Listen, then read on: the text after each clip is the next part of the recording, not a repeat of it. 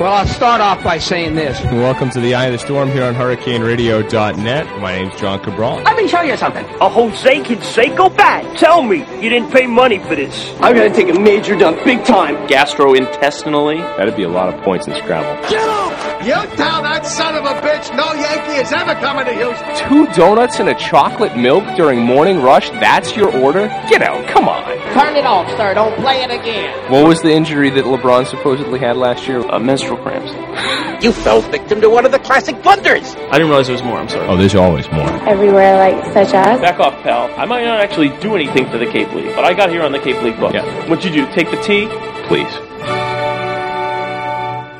All right. Hurricane Radio Revisited, Part 2 coming your way. But first of all, very important item of business that I just have to get out of the way. I've been carrying this guilt around on my shoulders for some time, and I just have to move on with my life.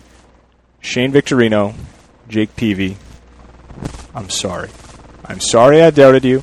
I'm sorry I said you were washed up. I'm sorry I criticized the Red Sox for getting you. You've proven me wrong. I was wrong. And I'm sorry. Brian Geiler is here. We're in Brian Geiler's home once again. It takes a big man to admit that, John. Yes. And I'm sorry, Brian. No, don't apologize to me. Oh, all right. I was just going down the list. I was crapping on Victorino in the offseason, and I was making fun of Jake Peavy's career ballooned playoff ERA when he got traded here. But so far, so good with both of those guys. I'm loving this Victorino. Yeah, he hits a home run every time I watch a game now. And he's batting exclusively from the right side, which I love. Mm-hmm. Love that. Wanted Jason Varitek to do that. I thought he could have gotten extra years out of his career if he did that. What the hell? It looks like it's working for Victorino. So. It certainly is. And then that complete game in Chavez Ravine made a believer out of me with Peavy. I was extremely impressed with that. That was when, the Dodgers have cooled off a bit now, but they were still setting the world on fire when that happened. Peavy is a horse. I'm figuring this out. That he's one of those dudes who's just like, give me the ball, and I'm going to kill it. And he might not succeed every time, but I like his demeanor out there. He doesn't seem to be one of those whiners who always complains at their umpire or anything like that. So we've been talking a lot this week about the Red Sox, as we usually do. But an interesting thing is going on here is we've gotten to a point in our conversations, we talk all the time, almost daily, where if I say something to you about the Red Sox game or you say something to me, we're now once again doing that with the knowledge that the other guy is probably watching. Which is the first time for the last couple of years, it's been like, well, John's probably not watching, so I'm going to tell him about this, or Brian's probably not watching, so I'm going to tell him about this. I don't know about you, but these last few days, I've kind of walked around with that thought in my head, I can't wait to go home and watch the Red Sox tonight, which has been foreign to me for a long time. I thought it was going to take years for them to suck me back in. I really did. That 2011 September, the way that they handled themselves after that, specifically the way the ownership treated Tito on the way out, and then the whole Bobby Valentine charade and that disaster, that really left a sour taste in my mouth. And I remember saying, the Bruins have a really good core. The Bruins are going to be really competitive for a while. The Patriots still have Brady, so they're still always in it. Whether they can win it or not is a different podcast. But I got so much other stuff going on, not to mention a job, a wedding coming up, that sort of thing. I don't need the Red Sox. This was like my thought process was, screw that. Who needs 162 games of crap? And it's going to take a while for them to get me back. And here we are, around Labor Day, and I'm back, baby. Like, I'm on board. I'm watching all the games. I'm enjoying it. I'm very surprised, and I give 100% of the credit to Ben Cherington. I do too. I think that trade with the Dodgers really changed everything. And there are two things I want to get to as far as the changing faces. You don't like John Lackey, neither do I really. But we do have to give Cherington credit not only for having the stones to pull the trigger on the trade, but also the Dodgers' version of the trade that they wanted was going to include Lackey instead of Crawford. Getting that switched really changed what this trade was able to do. Because I know Crawford has put up some numbers over there, but I do not think he would have put them up here. I don't either, and I also, if you look at the numbers, come on, they're not that great. And this is, when I looked at those numbers, people were, Carl Crawford's having a great year over there, blah, blah, blah. And then I watched the game and they showed his numbers, and I was like, okay, those are good numbers. Those are still not $17 million a year numbers. Those are still not whatever crazy contract he has. Those type of numbers. Lackey will always be overpaid. He'll always be John Lackey. He'll never be an endearing character. But he is contributing in this pennant race right now, which is something that I just don't think would have happened with Carl Crawford. No, I completely agree. But let me just say this about Lackey. You know, our hatred for John Lackey has been well documented both on this podcast and in the Hurricane Radio studios when we used to do that. We hated the guy from basically day one. Mm-hmm. I always hated him when he was with the Angels. I hate him now. Here's my problem with John Lackey, and I see there's a lot of people who are coming around about him, and they're saying, oh, John Lackey, boy, isn't this great? He's pitching really well. This is really great. Isn't this nice now that he's healthy? No. Yeah, I don't buy this now that he's healthy crap. I buy this now that he's actually in shape. Have you seen how much weight this guy's lost from the last couple of years? And kudos to him for doing that right off the bat from day one. I mean, really showing visually everyone that he was making a commitment to getting his head out of his ass. But see, I don't even give kudos for that, because like I said, you should have been in game shape from day one. Completely agree. You should not have been overweight. And I feel like being overweight like that probably contributed to his injury. I mean, I know it was an elbow injury, but you know what? I'm not a freaking doctor, so I'm going to go ahead and make baseless claims like that being overweight leads to Tommy John surgery. You heard it here first. There you go. Write it down. So we've got that. And then we also were discussing the moves that the Red Sox have made to get these quote-unquote clubhouse guys into the mix. People in the media and fans have talked for years about this vague notion of chemistry, that if you have the right mix of people and positive thinking and guys that are contributing to the team, and somehow if guys eat dinner together, that magically makes them better players. I think 2013 will be the year where just plain old-fashioned character replaces chemistry as the thing you go after. Because you look at somebody like Johnny Gomes and a Shane Victorino and a David Ross, and as you were telling me the other night, these are players who just are not going to, would not have, put up with the sort of shenanigans that supposedly went on 2 years ago. No, absolutely not. And that's why, getting back to what I said, I give the credit to Ben Cherington here, because not only did he pull that trade off, but he spent the offseason bringing in guys like Victorino, guys like David Ross, guys like Johnny Gomes, who are known to be loved by their teammates, respected by their teammates, respected by the opposition. To me, that's a big deal, and I agree with what you say. You hear all about the chemistry thing, and a lot of times it's overblown.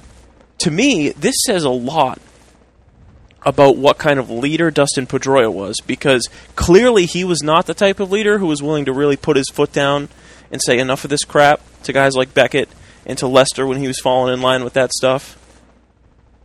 And maybe he just needed these kind of supporting guys who could come in here and really kind of take charge in that regard. I think that, I'm not saying that I don't think Dustin Pedroia is a good leader. I'm just saying I don't think he's capable of being that guy who really challenges his teammates and gets in their face and says, listen, this is crap. You can't do this anymore.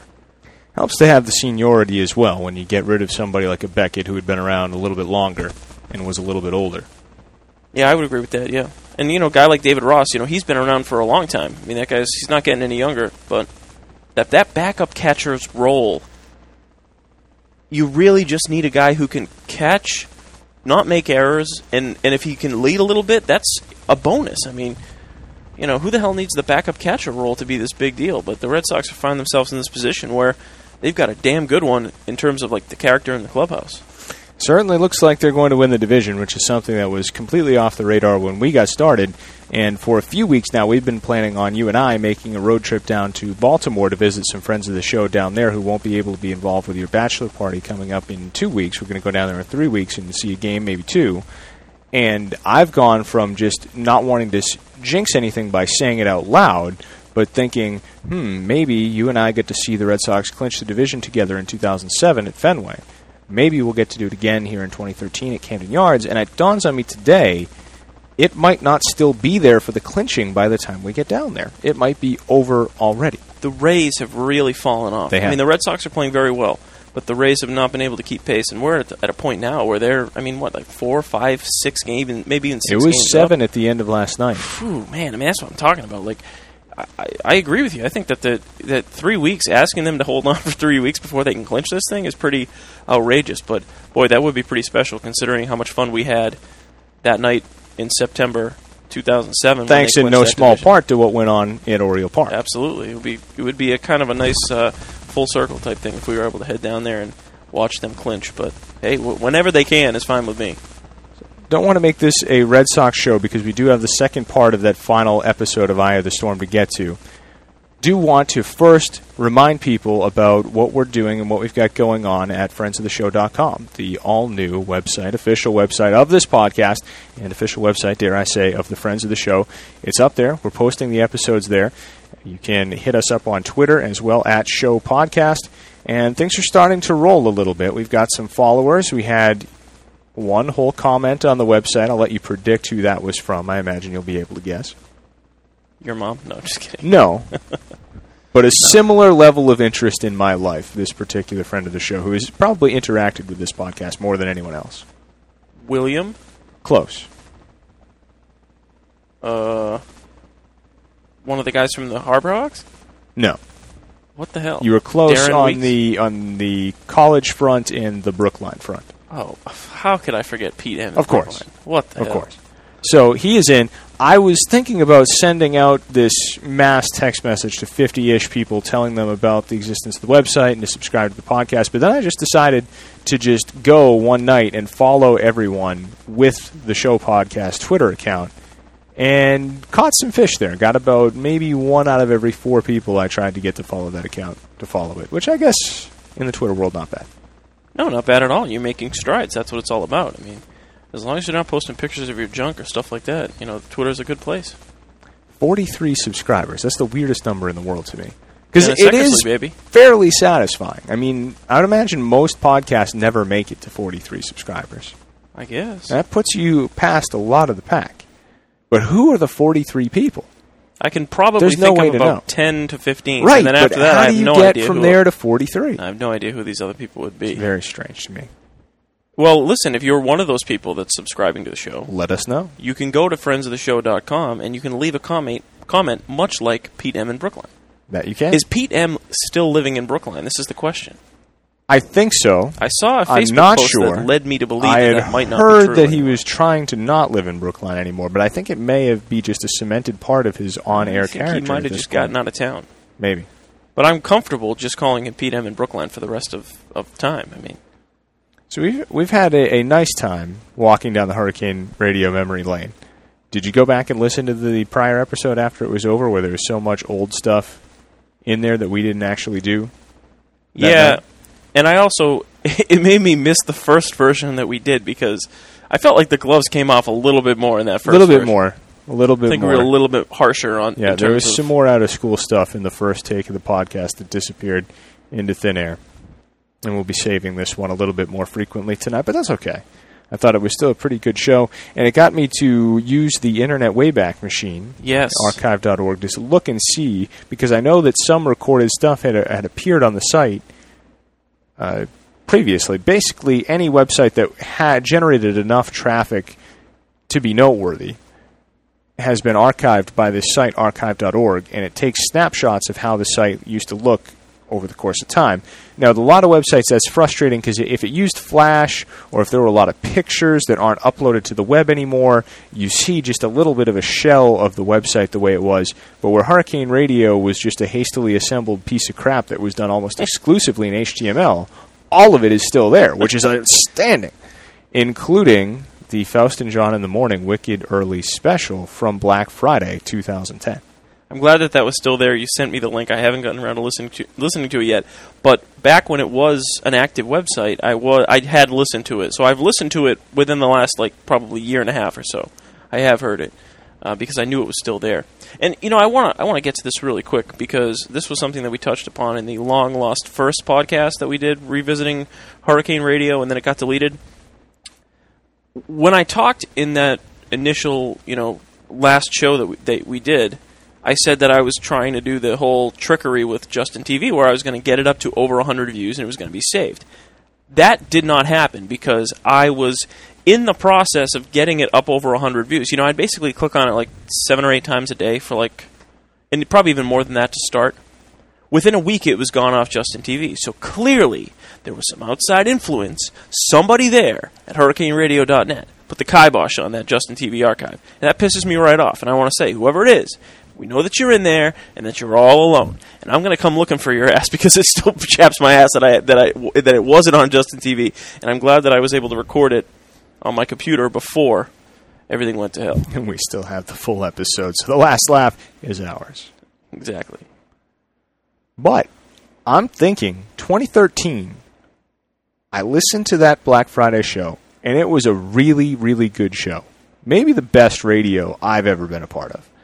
And I just think, and Faust is one of the followers of the At Show Podcast Twitter account. Rumor has it he posted the last episode on Facebook. I think that you heard that rumor add from those me. That two is things true. together, there's a better than 50% chance that he's listening. So I'm just going to make this proposal. Faust, buddy, we got to bring this thing back in 2013, whether that's on WSAR or whether we just go all Charlie Sheen and do it on Ustream. Podcast, whatever. I think it's got to get done. Well, it kind of has to be I agree. live. It should be live. Yeah, you're right. It can become a podcast after it's over. But it was just amazing to listen to these people out in the field doing the shopping, us looking at some of the online deals, and there was a few different dynamics going on because it was Faust and I. It was the us trying to understand the overall craziness of the day. Then there's kind of right below that, there's the men trying to understand women thing. Like, we're trying to understand the shopping patterns, and it's just blowing our minds the whole time. And then just the crazy stuff that happens on Black Friday that pops out. I mean, we knew what we wanted to do, and Tracy had put the teams out in the field for us, and we knew we were going to get calls. But we had no idea where that show was going to go. We had very little of it planned out. It just ended up being amazing. Yeah, that was really something that you guys could be proud of when it was all said and done. It's a 4-hour show. Should we make that available for download at friendsoftheshow.com? Yeah. We'd have to wipe out a lot of the back episodes that are available right now in order to make that happen. I didn't know that. Might be worth it. Maybe we could set up a poll on friendsoftheshow.com too. See, these are all the sort of interactive things that you can do with a website like that, John. Again, at friendsoftheshow.com. So in part one, we took you through all of the portions of the show that we did in studio with just the four of us in studio. Brian, myself, Will Bussier, and Dusty Cabral, friends of the show, the four of us, and had a good time there for an hour plus, and then after that we opened it up, started using the phones. The phones we talked about the last time were something that I thought of as this amazing technology at that time. In hindsight, if you listen to those calls, the voice quality is pretty shitty. Terrible.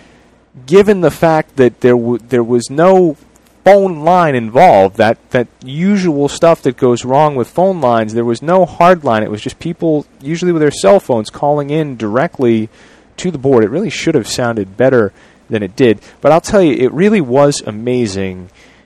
Your imagination went wild when you sat behind that board, because I would sit in that chair and I had the microphone in front of me and the computer screens in front of me, and I really felt like it was just a portal to the entire world. I would get calls from different time zones. That was one thing we mentioned last time, is I would try to have people call at 8:17 and 8:37 so that they could talk to me during the break and be ready to go. But I also used to have to calculate people's time zones, so that when I agreed to get, say, Chris Blake on the phone from Texas, I would have to do the math and subtract an hour to tell him when to come on the air. And with Josh Grimmer, I'd have to subtract 3 hours to tell him when to come on the air. And it was amazing to think of, the different factors at different times when you were getting at people. And there were shows where I heard from people all around the country in the same span of 2 hours. It was incredible stuff. Yeah, and for you to be able to coordinate that, I think during those early morning hours, that was pretty impressive. So well done on that, because there were people calling you from the West Coast, there were people calling you from the East Coast, there were people calling you from Corpus Christi, Texas. I mean, the calls were coming in from all over the place. The best was the day the Mavericks swept the Lakers in the NBA playoffs. I got the calls from both Chris and Josh, and I believe I got one or two other calls just piling on the Lakers. Chris was a Mavericks fan. Josh just lives in L.A. and hates the Lakers. And then there's plenty of other reaction to it as well. That was an amazing day. But what we want to get on to now is the portion of the show where there were phone calls. I know Brian wanted to keep the callers a mystery until we get into the tape, but I can tell you we did have 3 separate callers. We also had people calling while those calls were in effect, which, if you listen to my voice, I get pretty frustrated with that as this goes through. On the one hand, I'm just mad because I just had done a year full of shows where nobody would call my damn show. For every day I'm talking about where we got these calls from around the country, there was another day where I just blathered internet articles into the microphone for 2 hours because no one would call me. Because of that, and because there was no call screener, no producer, I never learned how to correctly juggle phone calls. And that's something you'll hear on the Black Friday special if you download that as well, is when phone calls came in multitude, I never was confident that I could keep one person on hold without dumping the call that was on the air, something that you frequently heard happen on Hurricane Radio shows, was somebody would be on, somebody would try to take a second call on hold, the first call would get kicked, and you would get the Alan Howard Memorial dial tone or the Alan Howard Memorial busy signal on the air, which I just couldn't stand. So you'll be listening to these calls, you'll hear that beep of the phone ringing, and there's just nothing I can do. And there's a couple times where I actually tell people to hang up the phone because I presume that they're listening. Yeah, that happened several times, and it was unfortunate. But you know what, John? Like you said, these people had their chance to call. There was a whole first hour of the show where there were no phone calls. Mm-hmm. It was just me, you, Dusty, and Will. How great was that, having 4 people in studio? So we certainly didn't need phone calls. But yeah, there were some people who missed out. You know what? It happens. And they had a whole year to call you, and they didn't call. So it is what it is. All right, so I'm ready to blow the dust off of hour 2 here. How about you? Yeah, let's get at it. Easy. And it still looks like it on the inside, the furniture and stuff. The actual site where the building is used to be City Hall back in way, way long ago, 19th century days. And there are no signs that say it's a bar. Everybody just knows. And they go there and they show up. And it's just, the people there are just pretty cool. You'd think Chris Blake would know not to call my cell phone by now. God, I had to text this kid the station number every single time he called. Every time. There was a time where the internet, and as a result of the internet, the cable and the phone lines went down. I was trying to call one morning, and I couldn't get through, so I ended up, John, being the radio professional that he is, was able to patch his cell phone through to the board. I remember that. He did work that day. It was incredible, because, he had me on within, 3 minutes of me being can't get through. The best day was the day that the two of you both called, and I put a headset over the phone so that you could hear Brian. That was so close. Other than that, it was quite the setup. Here we go. All right, we've got a caller. Hopefully this is Chris. Hello. Hey. Hey, what's going on? Not much. What's up? Not much. I was just trashing you a little bit. I just got to let you know that you still on the air. That you called my cell phone. I just called your cell phone. It didn't work. I know. We kid because we care. But welcome. You're calling from the Dallas-Fort Worth area, right? You are where exactly? What's the name of your town where you live now? Grapevine. Grapevine. Okay. And it is an hour ago where you are right now. So you're calling in the later half of the show. Will Bussier made a surprise appearance in studio. Chris, can you believe that? Really? Good morning, Chris. How are you doing?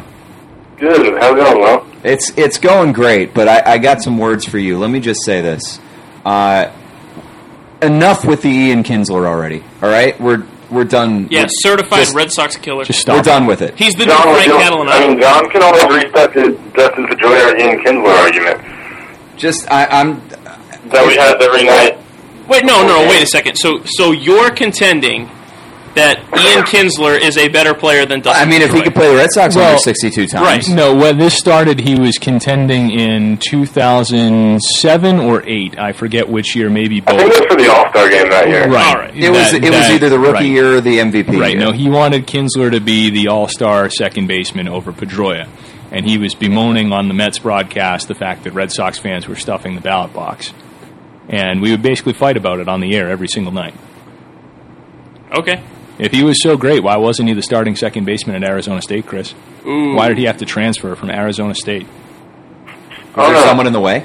Someone in particular who was in the way? Listen, Ian Kinsler is a certified Red Sox killer. I'll give him that. He's a mean lefty. That home run in the 9th inning still hasn't come down yet. It's insane. No. But that having been said, Napoli's won pretty far too. Yeah, Napoli's almost cleared the contact. Napoli is another certified Red Sox killer. They have two guys that I don't want to play them in the playoffs at all because they have two guys that will absolutely destroy the Red Sox in the lineup. Kinsler is only hitting 245 this year. I mean, he has 28 bombs and 68 RBIs, but Jared Saltalamacchia has a higher average than him. I rest my case.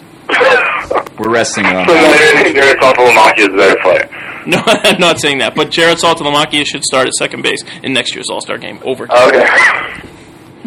Anyway, so of all the people here, you have known John the least amount of time, but you've probably shared a microphone with him longer than any of us. Oh, much longer. For sure. Probably. How many years did you guys work together as broadcast partners?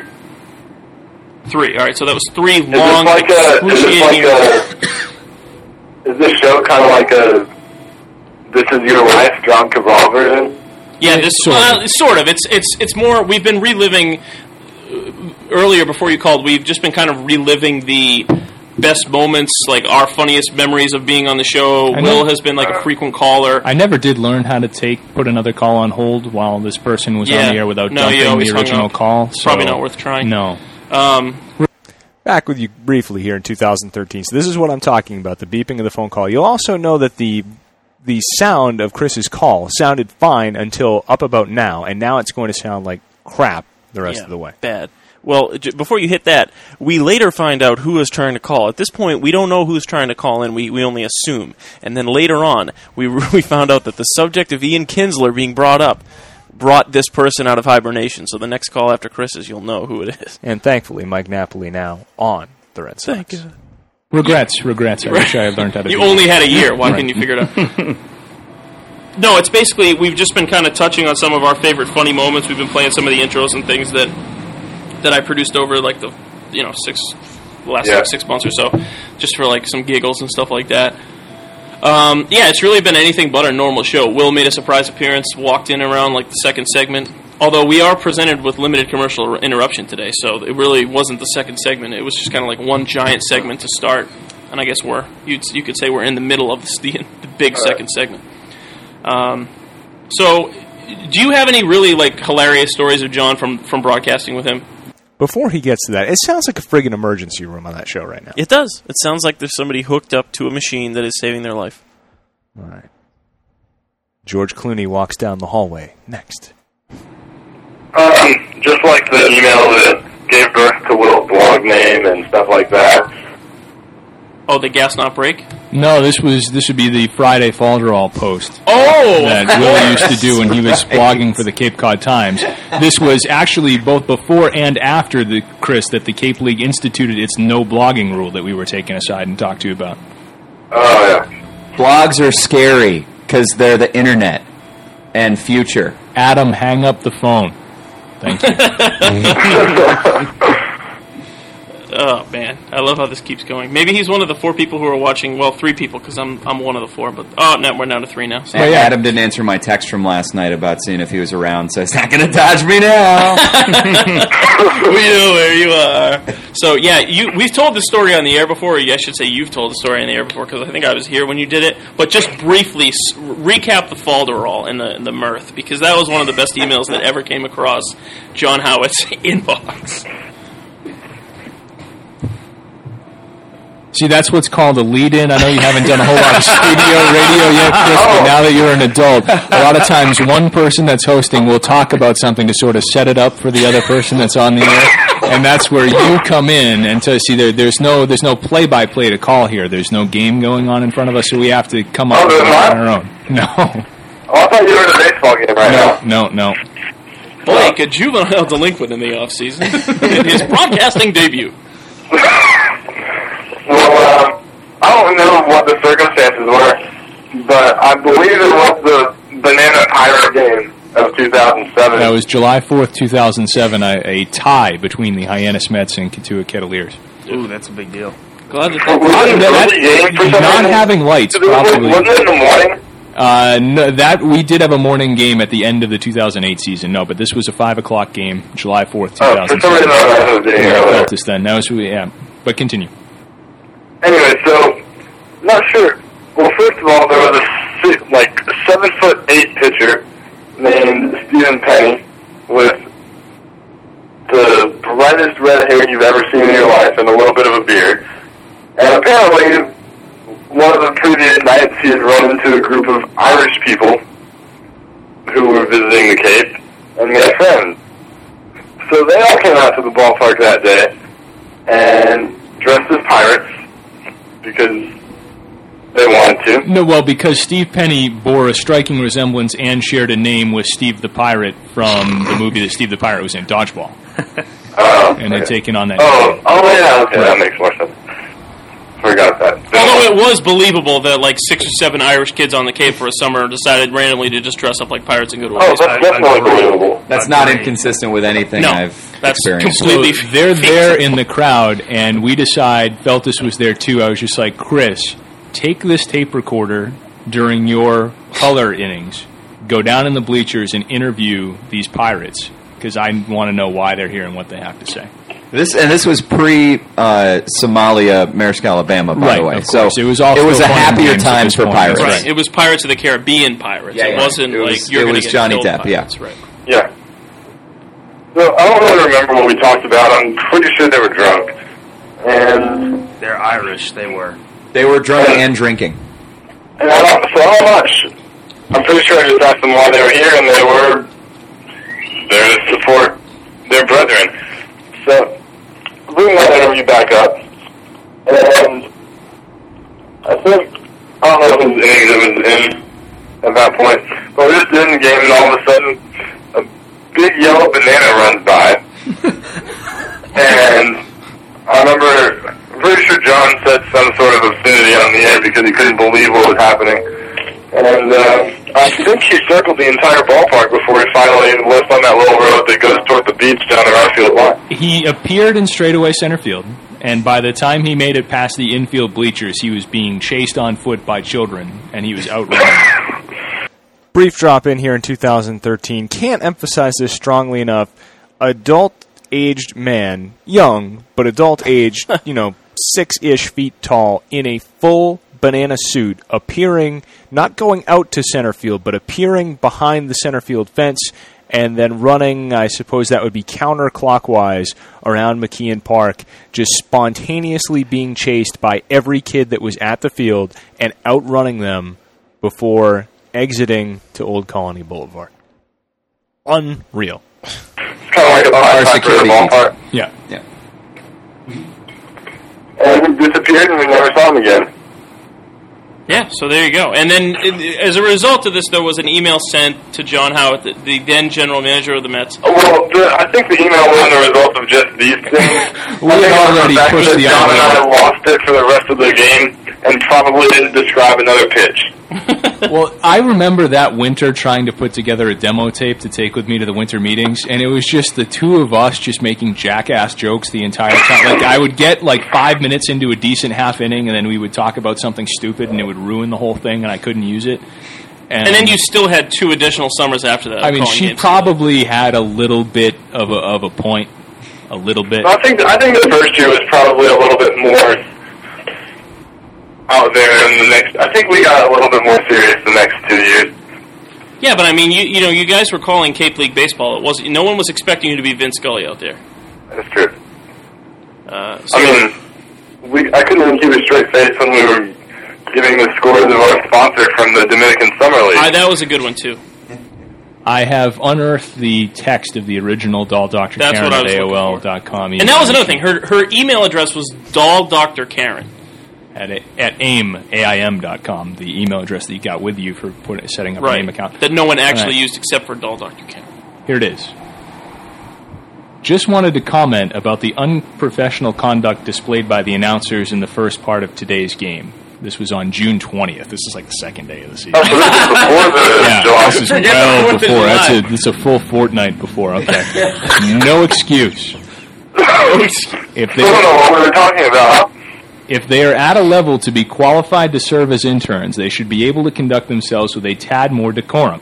Who's qualified to serve as an intern? A lot of people. And who is below this level? Right. We could do a whole show on answering that question. The guy who they caught peeing on Main Street. But other than that...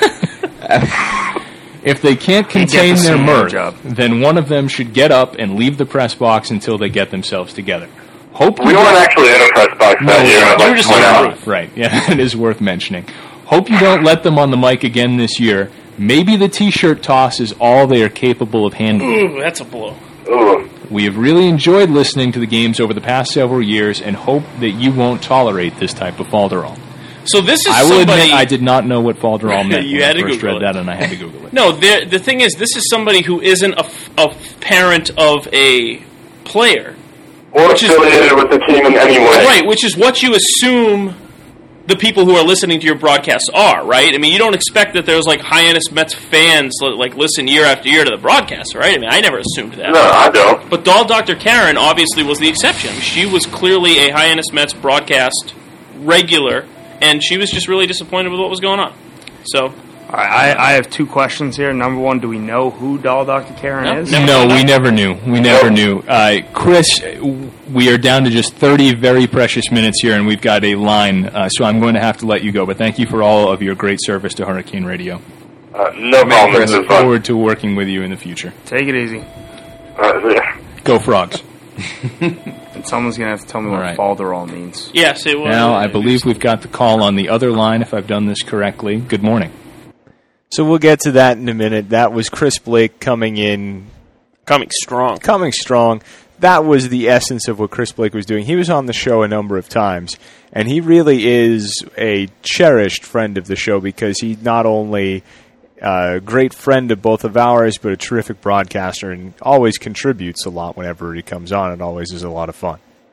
Absolutely, and we've really gotten to know Chris, or I should refer to him as Chris.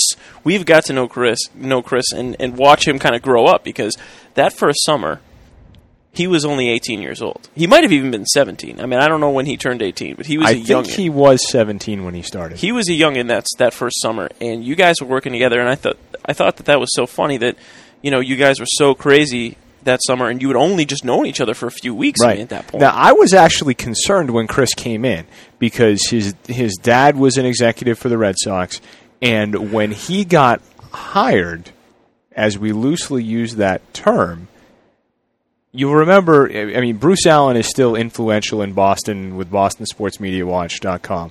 But at the time, there weren't that many sites. As before Barstool Sports was running a full-time website, they would post their articles on a weekly basis, but they weren't doing stuff every day. Boston Sports Media Watch at the time was really the one thing that aggregated Boston sports stuff at that time. And on that site, something was written about Chris Blake being hired by the Hyannis Mets at age 17. And I'm like, well, there was nothing there when they hired me. I can tell you that much. But I heard, and you were heard also his 17, name. Right? I heard his name from all these different people over the course of a month. I was 18. You were 18, right? But I heard his name again and again and again, and it was really starting to piss me off because it's like I've been at this for 4 years, and okay, my dad doesn't work for the Red Sox, but I'm still pretty good at this, and he came in, with all this hype, and so I was expecting, him to have an attitude about him. Oh, I'm better not only than you, but I'm better than this, and this is just for me because I'm here, and then when I get out of college, I'm going to be huge. Which of course he is huge now, as he's now in Double-A with the Corpus Christi Hooks, and we're very, very happy about that. But it wasn't like that at all. He just took to us very quickly. He was very friendly, and we were just able to. He was in his shell, and we just absolutely cracked it. And you kind of understand what they say in the military about tearing a kid down to build him up, because we were just absolutely brutal to Chris his first summer there. Continue to be. It was to a some big degree. brother, little brother but, thing. Right, yeah. We mocked and made fun of him relentlessly. That 2007 year was a great year because of the cast of characters there. Yeah. The Doyles, the Feltuses, right. You, me, Chris's first year. It was a real fun time to be around that team, and I think that helped because we were definitely cracking the shell for sure, but he played along with it. He played that little brother role really well. And by that third summer in 2009, I mean, I just thought that we were on a total other level broadcasting games than where we'd been in 2007. Yeah, and, unfortunately, your second and third years together, I didn't really get to listen to you much. I mean, I was working in Boston at that point. I didn't get to come down a lot. It was too bad. But you guys definitely had a great rapport on the air. He was always very supportive. The term friend of the show is definitely, I know we throw that around, pretty That's loosely. The whole point. Right. But he is definitely a big-time friend of the show. in everything that you've ever done. And he's always supportive. He always has time to help us out with anything that we need him to do. And I just wish he'd get his ass up to Boston a little bit more often. We could see him, that way. That would be nice. There's a lot of tape of the two of us on the hard drive of the computer that's recording this podcast. I think. I'm not sure, but I think that interview of him talking to the Irish Pirates is in the bowels of this computer somewhere. Wow. If I find it, it will come on this show next time. Please. That is my promise to you, loyal friends of the show. And now we're moving on. A next phone call coming. And as we had a knack for saying way more times than necessary at Hurricane Radio, let's go right to the phones. This phone was ringing this whole time. I heard it. The whole time. Well, why don't you play why don't you play number 9 on our... Oh, the dial's on there. So what's Falderall while we're on the subject? Similar to Mirth, apparently. I don't think Dusty's going to know what Mirth means either. I'm not a grad student, Will. I go to online school. It's kind of a joke. All right, let me read you Hold on. We've got a caller. Good morning, caller. Good morning. Oh, hey. Howdy. First off, I'd like to point out that you guys can be in love with Ian Kinsler all you want to. You guys can have him. I don't think he's that great. Oh, Thompson! This is the first time that James in 365 days. Right. This is a newly anointed Texas Ranger fan, James Cabral. Good morning. You can keep him for as far as I'm concerned. All right? I don't want him. But when it comes to killing the Red Sox, this is the 3 players that do it. Sadly, he does it, Napoli and T.J. Wilson. Second, I want Josh Long back, so you want to thank your boy Chris for getting rid of him. I truly miss Rangers broadcasting system. And third, if not Rangers all day, Chipper Jones and the Braves all day. There you go. All you need to do is follow that up with an out! Now, when did you become a Braves fan, James? Well, I've always had a thing for the Braves, but I wanted to root for the not true. That's not true. I've been picking it up more recently via Facebook, Tom. Oh yeah, he's been all over. You're new to the Braves, though, right? You got to be new to the Braves. Hang on a second, I set up the ball here. Hear what you guys are saying. Well, we just want to know when this whole Braves thing started. We all like Tom Glavine, but you know it's been a while. Bill Ulrika. Well, they had Greg Maddox too back in the day, 96. I mean, 95 that was. Yeah, they won the World Series. The Braves annoy me because I'm always trying to watch a movie on TBS and they play like 162 Not times. anymore, though. That's what's good. Not anymore. They got off to, so now your TBS viewing will not be interrupted unless it's a Sunday afternoon. That's a big deal. TBS, very funny. You're very fortunate. It's more like very fortunate now that the Braves aren't on TBS.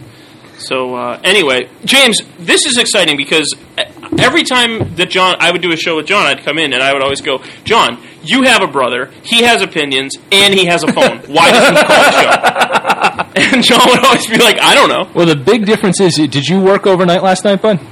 I did. He works 11 p.m. to 7 a.m. now, so this is right in his wheelhouse. So this is like it didn't. bedtime. Yeah, it used to be you didn't look for this kid before 1:30 I in see. the afternoon. Well, see, no, John never explained this to me, and if he did, I never listened. So I always wondered where the hell you were. So I'm glad that you finally called in the show because we've had your dad on the phone before, we've had your mom on the phone before, we've had Homer the cat on the phone before. That's true. No lie.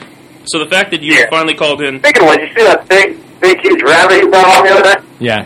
The cat brought home a rabbit almost the size of the cat. I have a picture of it on my phone. It doesn't really translate to radio. Wow. So I only called in because I saw on Dusty's Facebook this is your last broadcast? Yes, it is. Yes, it is. Are you moving to a later show? What's going on? We'll see. We'll see. There'll be something. You want to get involved, though? I'd like to help out anyway I can. All right. Well, hey, come We have it on tape now. Come. All right, I want to jump in here for a second because, number one, you were right. That phone audio sounds like awful. Oh, my God. That's number one. And number two, James Cabral, I'd like to help out in any way that I can, has still not been on the Friends of the Show podcast. Episode 19 still has not been on. We've got to fix that. This has to happen. If James Cabral, if you're listening, you're probably not. Come on the show. James is on for another minute or so here, so we'll finish up with James and then we'll break it all down. Ranger playoff time, we'll be doing the clock. You will be the Ranger insider, James. Go Rangers. There you go. Go Braves. Chipper Jones. There you go. Speaking of which, Braves to win tonight. They got to beat Cliff Lee. On my words. All right, Mark. We're marking your words. And James we now buy hates that. Cliff Lee. Hates. Love Texas. Right. Anyway. Well, He's a runner. Thanks for calling in, James. We really appreciate it. No problem. Way to be All nice. right. Josh Grimmer is going to call in a couple minutes here, so we have to let you go. But thank you. This has been a delightful No surprise. problem. All right. Catch you Bye. later. Take it easy, Bye. Tom. Fire up number 9 here. I did not see that coming at all. No, All no, right. I didn't expect Full of surprises that at all. today. Next thing I knew, it was James Cabral.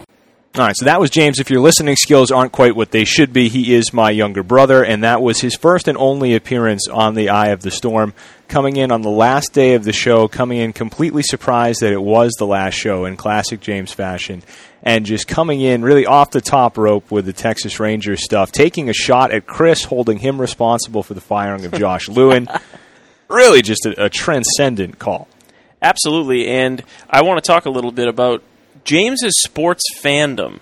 I remember there was one stretch, I don't know if it was last year or if it was the year before, but there was one stretch where he was rooting for like 17 teams at once in all sorts of different sports, and every single one of his team was not only losing, but they were losing in like excruciating fashion. And I remember I sent you a text message. I said, I hope James never roots for me to live because I'll probably die the next day. You know, and it was just kind of a joke, but man, your poor brother, he knows how to pick the team sometimes. Yeah, you've called it the James Cabral curse. It's sort of the opposite to the Jim Rome jungle karma for the few in our listening audience who know what that is. Just his picks tend to go bad over and over. I've tried to diagram his evolution as a sports fan as best I can, and I'm trying to remember how it goes down, because you remember one of the money moments on the show there is me saying that's not true after he says he's always rooting for the Braves. There was a short period of time where we were sharing a bedroom and we were both Red Sox fans. That was like, it might have only been the 1993 season, but we were both big-time Red Sox fans, and it was cool. After that, he picks up the Yankees in, I'm pretty sure, the 94 season. And you remember, I mean, he was a huge Yankee fan when you met him, which would have been the year 2002. Yeah. Ish. He was definitely a big Yankee fan then, for sure. And so he was all about the Yankees for a while. And then somewhere in there that stopped. Now, he also picked up the Chargers around the same time he picked up the Yankees and was a Charger fan for a while. The Chargers, somewhere in the mid-2000s, hired Josh Lewin as their radio broadcaster, where he remains today. That then leads James to flip that over from following Josh Lewin on these radio broadcasts to television, to Ranger Television, where he just starts watching Ranger games like crazy, disavows the New York Yankees, and just becomes quite literally the biggest Texas Ranger fan east of the Mississippi, and runs with that for a while, and now he's just grown that out. He's into the Braves, he's into Notre Dame, and then there's all these other teams that I can't even keep track of right now. It's really incredible. It's like a whirlwind of sports team fandom. Tremendous irony here is that he mentions all this Brave stuff. Little do I know that in barely over 2 weeks, I myself will be employed by the Atlanta Braves National League Baseball Club. That's something that I never thought of, John. Good point. This show was on the Monday of Labor Day weekend. On the Saturday of Labor Day weekend, I'm idly watching some college football games on TV. A totally futile exercise by me because I wasn't going to be able to watch long enough to see any of the games end. I just wanted to see some football again. But I had the, I believe, 2 to 11 shift at Cape Cod Package Store that night. Logged a ton of hours that weekend. And as I was just dreading having to go into work and watching these crappy college football games where big school beats little school 55-0, I'm thumbing around on Twitter, and I find a retweet of Tom Hart, friend of the show, who is the sideline guy, one of the few sideline guys left in Major League Baseball for the Braves, who you may recall was the play-by-play broadcaster for then College Sports TV, now CBS Sports Network. Okay. He was the play-by-play announcer of the 2005 Cape League All-Star Game at McKeon Park. Oh. Footnote. So Tom Hart had retweeted a guy by the name of Drew Frank, friend of the show, working for the Braves, saying that, if you were interested in working for the Braves, for the pennant race and the playoffs, give him a call at whatever the phone number was. And I'm sitting there waiting to go into my job making $9.50 an hour, selling liquor all Labor Day weekend. I know I'm quitting this show on Monday. I know I'm not going back to Rhode Island College. I go, what the hell, why not? And so I call the number, get a voicemail, never think anything of it, still don't think anything of it as I'm doing this show. Then I eventually get a call back, and it sets off this domino effect where by the time I hit my 26th birthday, I'm living in Atlanta and working for the Braves. Loosely defining living in Atlanta, loosely defining working for the Braves. I'm doing very little of both, but at the time, I'm doing both. The story of that can be heard in, I believe, the first podcast that you ever did. Which is available now by request. It's no longer online, but it is available by request if you want to hear the maiden voyage of this podcast, how it got started, why it's there, and what I had been doing from the time when I returned to Atlanta, from when I started doing the podcasting. It is worth a listen. You can reach the show at Show Podcast. You can email me, john@friendsoftheshow.com, or you can leave a comment on the website as well, and we will get that arranged to send that over to you. Yeah, that was a nice recap. I don't know when did we start the podcast? Probably in April? Started it in February of 12. Okay, so you were 4 or 5 months, in between. So you were able to recap those 4 or 5 months, and a lot happened in those 4 or 5 months. So that's definitely worth listening to for the diehards out there who somehow haven't heard it, or if you're late to the bandwagon. Get after John, because that is he really does a good job of recapping that 5 months of his life. You'll laugh, you'll cry, but it's a good time. And I believe that will bring us to our next call. We'll get to this in just a moment, but Josh Grimmer is somebody who, you may recall, had a fanatical love for Eric Gagne back when Eric Gagne was Eric Gagne. Yes. And really loved the idea of, the ceremonial, crazily behaved closer that has since become popular in baseball. Everybody's trying to be now what Eric Gagne was then. And Josh and I have spent a lot of time talking about, what music would you come into if you were a closer? Would you wear the Gagne goggles? Would you grow your hair out? Would you wear crazy jewelry? So the idea of being a closer meant a lot to Josh. So I wanted to give him a chance to come in out of the bullpen and slam the door on the eye of the storm. And did he ever? I don't know if he was as roided up as Eric Gagne was, but he certainly was as automatic as Gagne was in that. What year was that? 2002-ish? That was his best year. Yeah. In my opinion. Yeah. That was nasty. The guy was filthy. Continued to be for certainly the 2 years that followed, and maybe 4, but certainly not 2007 after he came to Boston. That's, of course, the proverbial different story for the proverbial different day. But Josh is coming on here in a minute, and remember, this is Labor Day, so one thing you want to know as we go forward here, Labor Day is, of course, traditionally, now no longer is, but it is the day of the Jerry Lewis Muscular Dystrophy Association, Jerry's Kids Telethon, and that's a big part of what we are about to do. So again, 2011. No, number 9. Or is this number 9? You're killing me with the numbers.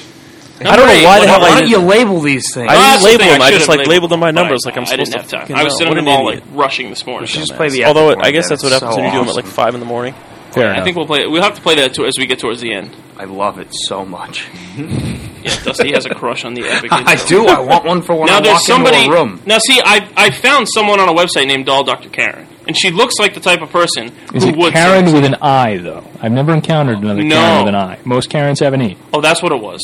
All Karens I've ever met. It was Karen with an I? Yes. Oh, see, it's been said that girls who are spell their names with I's instead of other vowels tend to be slutty. Perhaps Doll Dr. Karen is a little doll slut. I don't know what that means, but well, anything's possible. Things just took. So there could have been other ways to make her happy, John. Well, she was coming after 2 of us. So. Yeah, that's true. I hope she's listening to this folderol right now. We've had a lot of folderols. Hello and welcome to the Eye of the Storm here on HurricaneRadio.net. Everyone knows Internet radio is the future. I'm going to blow your mind with what I'm about to say. Stand back. If you call me, I'm going to talk to you. I've got 2 hours every day, and I've got the Justin TV exclusives as well, where we can really take the gloves off. Yeah, oh boy. Put your ass working and go home. This is as bad as last week. Robert Chamberlain, I cannot stand. I basically dislike his whole family. I wish I had control over when the commercial breaks on this show were, because we'd be in one right now. Who is this Rudy Poo? I was a bad guy. I was a good guy. What? Wait a minute.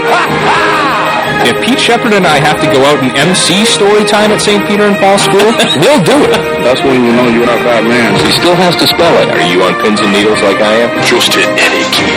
How many napkins can I get? John Cabral here with you. 7 to 9 a.m. Don't miss it. I know I'm not going to. There were so many good ones that came out of that. We got to talk at least for a second about the Shepard one, because I will truly reading the Herald News, right? miss shitting on the Fall River Herald News was one of my favorite pastimes here. Well, we spent a solid segment that right before Shepard started. Yes. You and I were in here, spent a solid segment talking about how awful they were. You didn't have to do anything. All you had to do was read their bullshit headlines that weren't about us. The long and short of it was that we were looking for. We expected some sort of coverage for the fact that. We should point out that the Fall River Herald News offices are visible from out on our roof. Yes. They are within 500 feet. But when it was announced that Pete Shepard was going to be starting the show here, we assumed that there would be some sort of local media interest in the fact that they were able to get a guy of that status who had been to off do a show. the radio for a year. Right, so we assumed that would happen. Little did we know that no, there was nothing. So instead what we did was we read everything else that was on the site at that time, including a story about story time at a local St. Peter and Paul School. We've got another caller. Let's bring him on. Good morning. All right, before we get to Josh, I didn't get this in because I was worried about fitting everything in for time at that time. We talked about how the Herald News did not cover when Pete Shepard joined Hurricane Radio in March of 2012. The Herald News had a sports reporter dispatched to our studio, was in there the first time Pete came in person, and announced that he was, in fact, coming because there was some, there's no way this is real, this isn't happening. He said his first show was going to be April 1st. There were some people thinking it was like an in-advance April Fool's joke, and Pete made the trip down from his home in Billerica to Fall River to say, no, I'm on board, I'm really doing this, we're going to go kick ass and take names, and this is how it's all going to start. Chris Herron, Mike's brother, came down as well. To my knowledge, that's one of only 2, maybe 3 times he appeared in studio. Once was when John Hawk's ESPN crew was down making the movie on Chris, Unguarded, which then became a tremendous film on ESPN. He came in for that. I'm pretty sure they only did that because Mike wanted him to be there so that they could be like, hey, his brother in his internet radio station. And we had decorated the hell out of the studio in anticipation of that, and then hilariously in the movie they just use an extremely tight shot of Mike and an extremely tight shot of Chris, and you see nothing of the larger studio at all. But that's beside the point. What I'm saying is the Herald News reporter was there, interviewed Pete, interviewed Mike. There were pictures taken with Pete, Mike, and Chris, and there was the belief that, okay, this is going to hit on a slow news day in the Fall River Herald News, and we're finally going to get some buzz and finally get some traction. The Fall River Herald News squashed the story. It never ran. Gee, I wonder why, John. I don't know. It could be because the editor-in-chief had a personal vendetta against Mike, would be my guess. But that's a better story to be told over a drink at a bar, I suppose, and not on this here podcast. Let's bring in Josh Grimmer. Let's go to the closer. Hello? Yes, this is Josh. What's in? Josh. Yeah, what's happening? Will is here. Oh, hey, good morning. Good morning, Josh. Dusty is here. Good morning, Josh. And Ann B. Davis as Alice. Ba-ba-da-ba. So there you go. No, we were just explaining when the Herald News was ignoring, and they still are. Here we are a year later. I don't think there's been anything in the Herald News about the station, which is pretty ridiculous. I mean, I've been on at least once a week. You'd think they'd be covering all the Josh Grimmer all over That's a good point. But unfortunately, they have not been. But anyway, it led to a good segment and a classic soundbite by you of like, if we want to get in the Herald News, if Shepard and I have to go MC a story time, we'll do it. But no one ever called, unfortunately, and you guys never went down All right. and emceed. Now that Josh is here and the four of you are here, the party is officially on, and these next 20 minutes are going to absolutely fly. So I just want to bulldoze through what's left of my infinite list of thank yous. I'll forget somebody, but I tried to get to as many people as possible. First, Will, I want to start with your dad, Bill Bussier, general manager of the team, general manager of Cape Cod Package Store. You never heard his voice on air. We talked about this on the show last week. I gave out the wrong phone number on the first day of the show over and over and over again for about an hour and a half until somebody texted me and told me it was the wrong number to this station. Bill dutifully called the wrong number I kept saying into the microphone, this microphone, over and over and over, and that was my best shot at him, I guess. I offered to interview him last week. He declined. It's the first time I've ever known him to not want to talk into a microphone. But he declined, but whatever. But basically, when I was going to start this show, we had some very lofty goals for what we would bring in financially, and we were hoping that we would keep building this to a point where we would be bringing in $10,000 a month in advertising revenue, which I don't think any radio station anywhere within a stone's throw of here is doing, especially that piece of crap 1480 WSAR. If you ever want to listen to awful radio, listen to that. Just had to get Just kidding, Faust. We love you, Faust. So, and I knew that, it's tough economy, tough advertising. I had to plan on, in order to take this show on, I had to plan on making $0 here. And that's not a personal statement, that's not a knock on anybody, but I had to prepare myself to do that. And I went to your dad and said, look, here's what I need. I need to work 15 hours a week. I need to work them at these exact times of day, these exact days of the week. Will you do this for me? He hasn't. That's very inflexible, very inconvenient for him as an employer. Yeah, no problem. Just tell me when it is. Rhode Island College pays its peons what they call special monthly basis. I would get a check on the 25th of every month, and that was it. Anchorman. Without having the two other paychecks from the store, I don't know if I could have done this for a whole year. So that was a huge, huge help, in addition to all the help that he's been to me along the way. So thanks to Billy Biz. If we had drinks, we would raise them at this point. Billy Biz won. And he's always worthy of a thank you, even if it's not for giving you hours at the store. Well, so you pretty much just thank him for existing. If you remember, and this goes way back, even to Josh's days with the team, but, we don't say thank you enough. No, we don't. To each other. We just don't. By the way, I have a definition for falderall. Oh, I'm excited. Go for falderall is a noun, and it means trivial or nonsensical fuss. So there you go. Yeah, why? So my wife. Why didn't you guys call me earlier? No, we knew, but Dusty hadn't heard the word before. We were reading the email from Doll Dr. Karen, so we needed to. That's the one word I know the definition of. Oh, okay. Well, see, we would have if we had known. Do you also know the etymology? That does not. I don't. What is the country of origin? I'm going to have to find that out. You're going to have to begin spelling the word now, Josh. You've used up all of your bonus time. It's time to begin spelling. If you would know the definition of one word, I'm not surprised at all that it's falderall. That's sort of been what I've made a career out of. That's really what my life is. So you hear it shouted at you enough times, it just behooves you. All right, so I waited long enough for this Jerry Lewis thing. We've got to get this out of the way. We'll get it. I've got a couple more people this time. Oh, yeah. Let me interject with one thing. My first computer was bought from Bill Bussier. Yes. Yep, mine too. A distinguished retail career. Gateway country. I had just gone in for oral surgery, and the entire right half of my face was numbed. I'd never met Will's dad before. I'd known Will forever. So I went and I got my computer, and I looked like a stroke victim because I had just been numbed out, and I was probably drooling all over myself.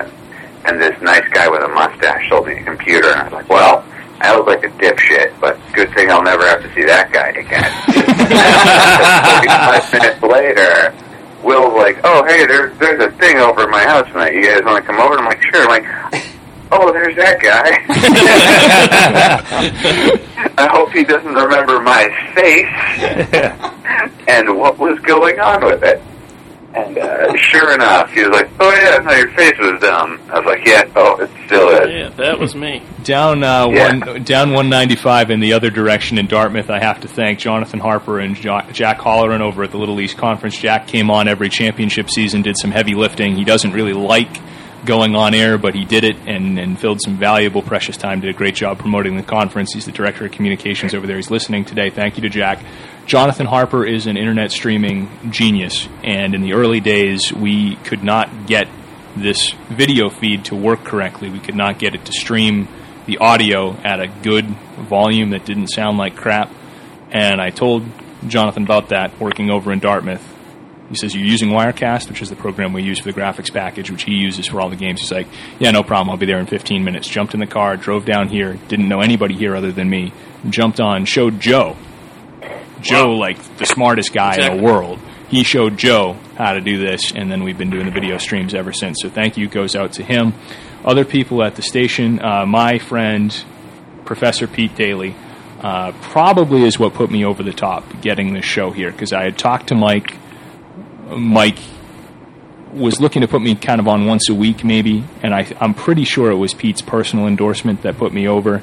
Pete introduced me to the Belmont, reported to me, actually, by text message one night when some random person at the Belmont came up to him and asked him if he was John Cabral.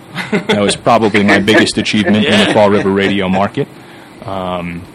Great guy, does a great job here. I'm going to miss seeing him, but then again, I haven't seen him being in the morning for a while. T-Money from Money Talks, when the NBA Finals rolled around. Always good. Was fantastic. Called the show after every NBA Finals game. I was going back and forth between you two guys with the Stanley Cup Finals and T with the basketball finals. It was fantastic. It was a great time to be doing the show. I thank him. And T, if you're listening, I need a mailing address for you. Damn it, I'm going to send you that book about the Broncos. I did. I finally did. Don't let me forget. Glad to hear that. Mike Pont and Nurse Shelley. I don't know if you ever got to listen to their shows, but Mike, in the early days of the show, had some other obligations when he was out selling, had meetings and stuff. He missed his show a lot in the afternoon, and Mike Pont and Shelley Pereira would fill in. They were hilarious, funny, talented, and I wish I had gotten to do a full show with them. They were a lot of fun, made this place a fun place to be. That was good. Stop it right there for 1 second. I know we've talked about this before, but I don't know if we've ever talked about it on the podcast. You can get tricked by the magic of radio a lot of times. Somebody that you think is in studio might not be in studio. A lot of times, particularly if a celebrity is calling in and doing an interview, they may tape that interview when the show is not actually on, and they will make it sound like the interview is live. But something that would happen quite a bit is when Mike would miss his show, a lot of times they would run replays of other shows, and that was common. I did that when gas got to be crazy expensive. I would take Fridays off. Joe would play a replay for me of a prior show, but typically a replay is going to be a replay of a show that you did. Mike had been out for so long that they began running replays of shows that fill-in people had done. And so there was one day, I'm coming into the studio because, as we mentioned the last time, I was working at Rhode Island College and commuting home to the Cape. So a lot of times I would stop into the studio and go on whatever the afternoon drive show was for a little while and then drive home. Did you talk crap about Randy Moss and get berated for it? Or was that? Yes, this is not that particular day. I was listening to... Mike Pont was kind of like the host, but he had Nurse Shelley in there, and Mike had his friend Nathan in there as well. And they were doing a really good show that was really funny, and I really, really wanted to get in on the discussion just because I thought it was interesting as hell the way they were presenting it. Nathan had come from, I believe, a homeschooling, fundamentalist Christian household where they had... his parents had made a decision. I never met this guy, just going by what he was saying. They had made a decision not to tell him that there was a Santa Claus because they had this belief that one of the reasons parent-child relationships can get strained. I mean, we all go through it in your teenage years where you think your parents are your biggest enemies and you don't want to talk to them, you don't want to be around them. And a lot of people, lose good years with their parents fighting with them over stupid stuff. And particularly girls. Right. And so their belief was that a big reason why that happens is because you injure the relationship at a young age by giving them this Santa Claus character and then eventually letting them down over it.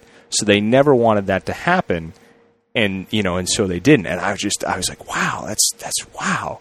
And so I really just wanted to get in and start talking to them about that. And so I come up the stairs, and you remember as you were walking down the hallway, you would hear the station playing off the server computer that was down the hall. So I come walking in, and I walk into a completely empty studio. It was the day before the show. And I completely thought it was live the entire time. Drove in, walked into the studio to go on the air with them, saw nobody. I saw T-Money, who I just talked about, T and Win, friend of the show, and Fat Joey. I don't think I ever learned Fat Joey's actual name. That they did the Money Talk show that came on after that. And yeah, they were there. I was just like, oh, where's Mike? Where's Shelly? They're like, oh, they're not here. That's just a replay. They're like, you can come on with us if you want. And because I had to get up so early, I was like, no, I really got to go. And then I never ended up going on that show. Pizza's here. Pizza guy's here. Wow, we'll take a break, and we'll come back. Brian. Yes. We just ate an entire pizza in 3 seconds. It's amazing how that happens. Just, we're growing, except we're not. I guess so. We got to slow down. Keep you unhealthy. That can make me sick. All right, maybe not. Magic of radio, like we were talking about a couple of minutes ago. Anyway, now that we've gotten that taken care of, we've got a couple more minutes of Mr. Grimmer to get to. Let's do it. To Mike for getting the station started, for giving me the opportunity, who, of course, could forget the little general and all he did, building that table into the wee hours of the night, hours before we went on air.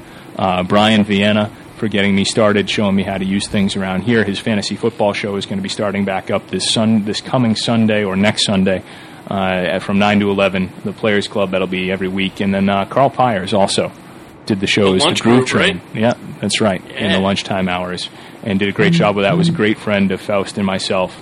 That was a lot of fun. And then, of course, the rock upon which this station was built, Megan Papati and Julie York. Julie's not here as much anymore, doing her thing, actually working at Rhode Island College. I saw Julie more at Rhode Island College than I did in Hurricane Radio Studios. But thanks go out to them for doing as much as they did to get us off the ground. And Megan, who just keeps on churning here, she's going to be the last one left from the original lineup tomorrow. She's now the senior woman. Wow. Here at Hurricane Radio. Did a great job. And then the one other studio person I had was Lee Lukoff, a friend of mine from college, is working down in D.C. He'll be taking over the world shortly. But he came home for the holidays. He's Jewish. Christmas wasn't really a big deal. So he came in, did a couple shows with me around Christmas time. Had a great time talking some politics, some basketball. He's a very, very wise basketball mind, so that was fun. And I think that's just about everybody that I have to thank. Eddie, the landlord here, for saving me a parking space every day, and appreciated his sense of humor every day walking in and out.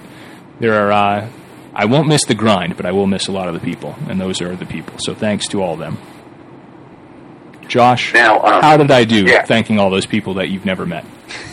I feel like I woke up at the right time and called in at the very right time to hear all of those names, who, with the exception of Will's dad, I've never met and never will. Yeah, but you met my dad. Yeah, no, I'm pro your dad. Yeah. Don't get me wrong. This might be a weird question. Why so sentimental, John? I mean, you can just talk about these people on the air tomorrow. Oh, right. Oh, wait. No. Oh, wait. No. Oh, by the way, before I forget, Brian Doyle has chimed in on Facebook. He says, "Hey guys, first time caller. I want to change course a little bit and talk about the menu at Jack's." What I would have done if I had woken up 2 hours ago. So there you go. Doyle would have asked about the menu at Jack's. So thanks for at least listening to the end of the show. I've been instructed by Brian to leave the final intro of his, a farewell, for when Josh got here. So I have not heard this yet, and we'll play that in a second. But Josh, I'm curious, how would you rank my quitting this show against maybe other quitting that's been done, maybe in the sports world, maybe jobs that you've quit? I mean, how am I doing here? Well, you're quitting because you got to the catered buffet and realized that the food wasn't suitable even for Homer the cat, right? Right. I mean, I used to eat this before I made money. Yeah, I mean, it's not on a par with any of the firings from broadcast news. I mean, if maybe you run into Mr. Fiore later on today, and he says, "Is there anything I could do for you?" And then you say, "You can certainly die soon." I would appreciate that. Very nice, very nice. I've got that intro ready. You want to hear it? Yeah, let's This do is that. the This is special. this is the John Cabral farewell. Thanks for the memories, buddy. Clip.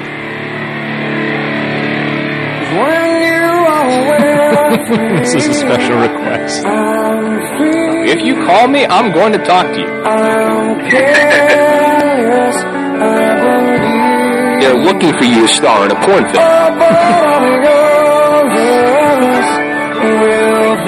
Are you on pins and needles like I am? Wait a minute.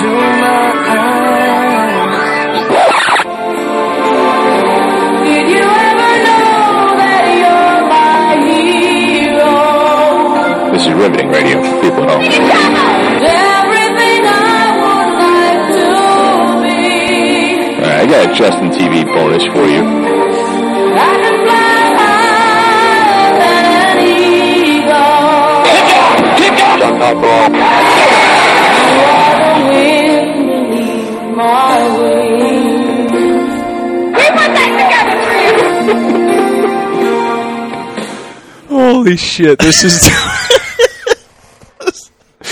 this is 2013 now. Brian, you had asked me in the days leading up to that show. The tough thing is a lot of people listening to this did not find that as funny as you and I just did. So I'm going to try to explain it. You asked me if there was anything in particular that I wanted you to do or find or put together for the last episode, and I remember requesting a My Sacrifice montage. Wrestling fans will recall, and I think we even talked about it in a different part of the podcast or a different show. I remember hearing it recently.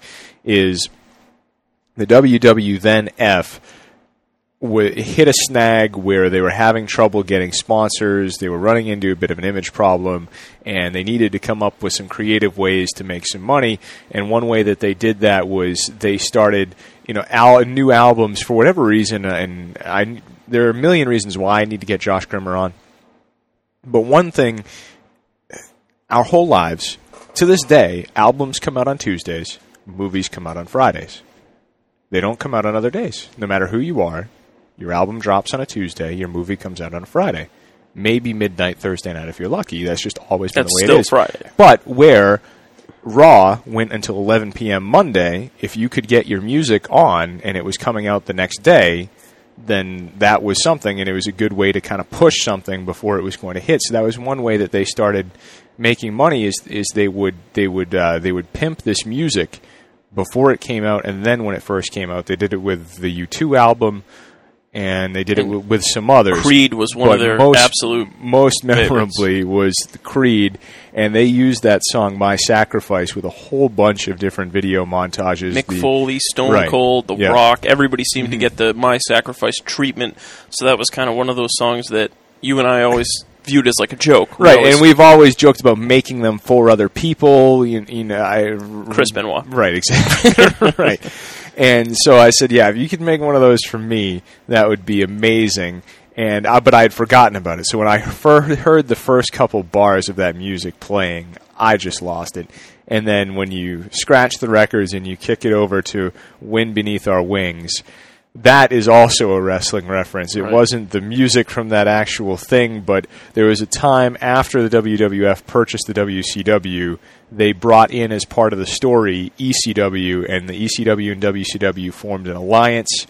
Stone Cold pulled a heel turn, left the WWF to go to WCW. He then became chief of the alliance. And in order to get... Because initially people liked the WCW. They were the good guys when they first came on because people wanted to see them get into the programming, and people wanted the WCW to get its own show. We could do a whole podcast episode just on how the Alliance thing was handled, but we're not going to do that, mercifully, for your listening ears here today. But basically, they needed, because Austin had been like one of the greatest good guys there had ever been, so they had to go above and beyond to, as they say in the wrestling industry, get him over heat as a bad guy, generate heat for Austin now that he was going to be a quote-unquote heel. So how they did this, among the ways they did this, was they had Austin Appreciation Night, where they just had all these cartoon character shitty wrestlers, one after the next, professed their love to him in this ceremony, and then they sang this Wind Beneath Our Ring instead of Wings, where they adapted the words of that song. And I'll always remember the karaoke lyrics on the Titantron with Austin's head bouncing from word to word. And then, that was Stephanie McMahon, who you heard saying, "We put that together for you." So that was at the end. That was the last. And I, as you heard the last time when we talked on part 1, I frequently almost peed my pants doing this show, but I really, truly almost peed my pants hearing that. But I had to get the train back on tracks quickly because this one thing with Josh is he hates a lot of music. And it makes him really mad because he's a major music aficionado. Right. And I was worried that we were going to lose him after that he was just going to spend the rest of the show, like, forget the script, I'm just going to tool on Scott Stapp for the next 15 minutes. And I was really worried that was going to happen. Plus, he and Dusty always clashed over stuff, too. And they ended up getting in arguments a lot of times. Not because they disliked each other, it's just they were so different. They're that kind of guy, right? Right. So I was like, oh, man, Dusty plus Creed plus Josh, like, this is not going to be good. It all ends up working out. No, it ended up working out fine. I will say that's the last piece of music that I cut for the Hurricane Radio show that you did. And I would say that that's probably the most fun that I had putting one together. Because I only put it together... Well, you had to find video of Austin Appreciation Night in order to do it, Well, that wasn't hard. I was able to do that on YouTube. But I didn't have a lot of time. I feel like... The plan for us to come in and for you to do that last show in studio, I don't think that was something that was really, like, a week in the making. I feel like we found out about this, like, pretty late towards the end, where you were just kind of like, hey, like, I'm thinking about going up one last time, and at that time I had Labor Day off. Well, the thing was I had to return the keys anyway, so I figured why not just open it up and do one more live show. But we didn't know that we were going to be able to actually do that until just like a couple days before. So it was definitely that weekend before I was able to cut that together. And like I said, I don't think I laughed as hard cutting any of the other ones as I did with that one. I thought that I knew that everything I put in there you were going to laugh at. The kick-out cactus thing was like one of our favorite things of all time. And putting the speak and spell voice, John Cabral, in there was like, that was a lot of fun to cut. So... I was glad that you almost peed yourself. That was another thing. I had to call Joe Correa to see if he could put us on live because I knew it was going to be autopilot, that being a holiday the whole day. I found out that he had already quit Hurricane Radio, but it being Hurricane Radio, he still had access and clearance to do all of the things. And that's why he was the man, because he was willing to do that for you, even though he wasn't affiliated with the station. And he went out pretty upset with people there, and so he had not lifted a finger on anyone else's behalf for several weeks prior to when that show aired. But he still told me exactly how to do it, open it up so that we could do that show. So. Yet another tip of the cap to Joe Correa. Really can't understate. We've mentioned his name probably 30 times now, but there's no way to understate what he did there. No, absolutely not. He deserves every bit of praise that you've given him because he really kind of kept you afloat there, especially when you were doing the show from your own house and you were just recording it the night before, and he'd wake up in the morning and insert the files. That was a big commitment for him to do that. Yeah, he eventually taught me how to do that myself. But for a couple weeks there, I was emailing him these files at glacial speeds overnight, and he was waking up at something like 5 in the morning to receive them and put them so they would play out at 7. Solid guy. Very solid guy. We're going to get back to Josh, and remember, it's the Labor Day telethon. Oh, we're gonna miss you, man. Oh, Josh, you had to be there. Trust me. Yeah, that was, like I said, I played that for my girlfriend. She was like, I have no friggin' idea what's going on. I don't find that funny at all. And I was like, yeah, Will that's all right, as long as John laughs. They have no idea. I knew you'd be the only one who really understood what was going on. Well, John was there for all of those great classic moments. Now, Josh, we had discussed you making this final appearance a little bit, and we wanted to talk about the Jerry Lewis telethon, or lack thereof. In headier times for this station, we were planning on doing our own day-long telethon here that just made fun of the Jerry Lewis telethon. This would have been awesome had it happened. Unfortunately, Jerry did not hold up his end of the bargain. I don't know if you've been following this story. Well, let's just talk about this. We're at an economy of minutes right now. He was at 49 years. They cut him off before he could get to year 50. He probably won't live to year 51. Such an incredibly vindictive dick move that is. You know they were holding back that haymaker at the MDA for a solid 10 years to bust him in the mouth with this year. How much of a complete asshole must Jerry Lewis have been to get this fate in the end? I am stunned. It's a 6-hour telethon that he is not a part of at all. They went out of the way to have him sing his song at the end and record it, only to tell him they weren't going to air it today, which they might or might not do. But wow. It's like when Buck O'Neill died before he could get in the Hall of Fame. Like, what the hell are you thinking? I just want you to know that the most important thing to me are my children. That's, I think, the official line from Jerry Lewis regarding his lack of his 50th telethon appearance. But it's as somebody who thinks that Jerry Lewis is not funny and has never been funny and will die before saying a funny thing on purpose, this comes as a really a great moment in my life. I feel very vindicated. I feel like they've been waiting 49 years to set up this one hilarious prank, and it finally paid off. Like they just dumped the world's biggest bucket of confetti on Jerry Lewis's head. Now, you had prepared yourself to sing here. I can tell you I've got Gilbert Gottfried. Do you want to do one? Do you want to do both? Are you hell-bent on singing? Are you relieved to know that you don't have to? Back in 2013 here for a second, a better radio show host, I don't know who this guy is, a better host would have told the under 65-year-old audience that every year at the end of this muscular dystrophy telethon, Jerry Lewis would close it by singing "You'll Never Walk Alone," and it was kind of the signature thing that this telethon was known for. At the end of 24 straight hours on the air, it would just cut to this very dramatic, crying Jerry Lewis, struggling to get out the words to "You'll Never Walk Alone," which was supposedly, this anthem for people who were suffering from Lou Gehrig's disease, that this song would inspire them, supposedly, who knows. But that was what we were getting at here, and that was how we wanted to end this show.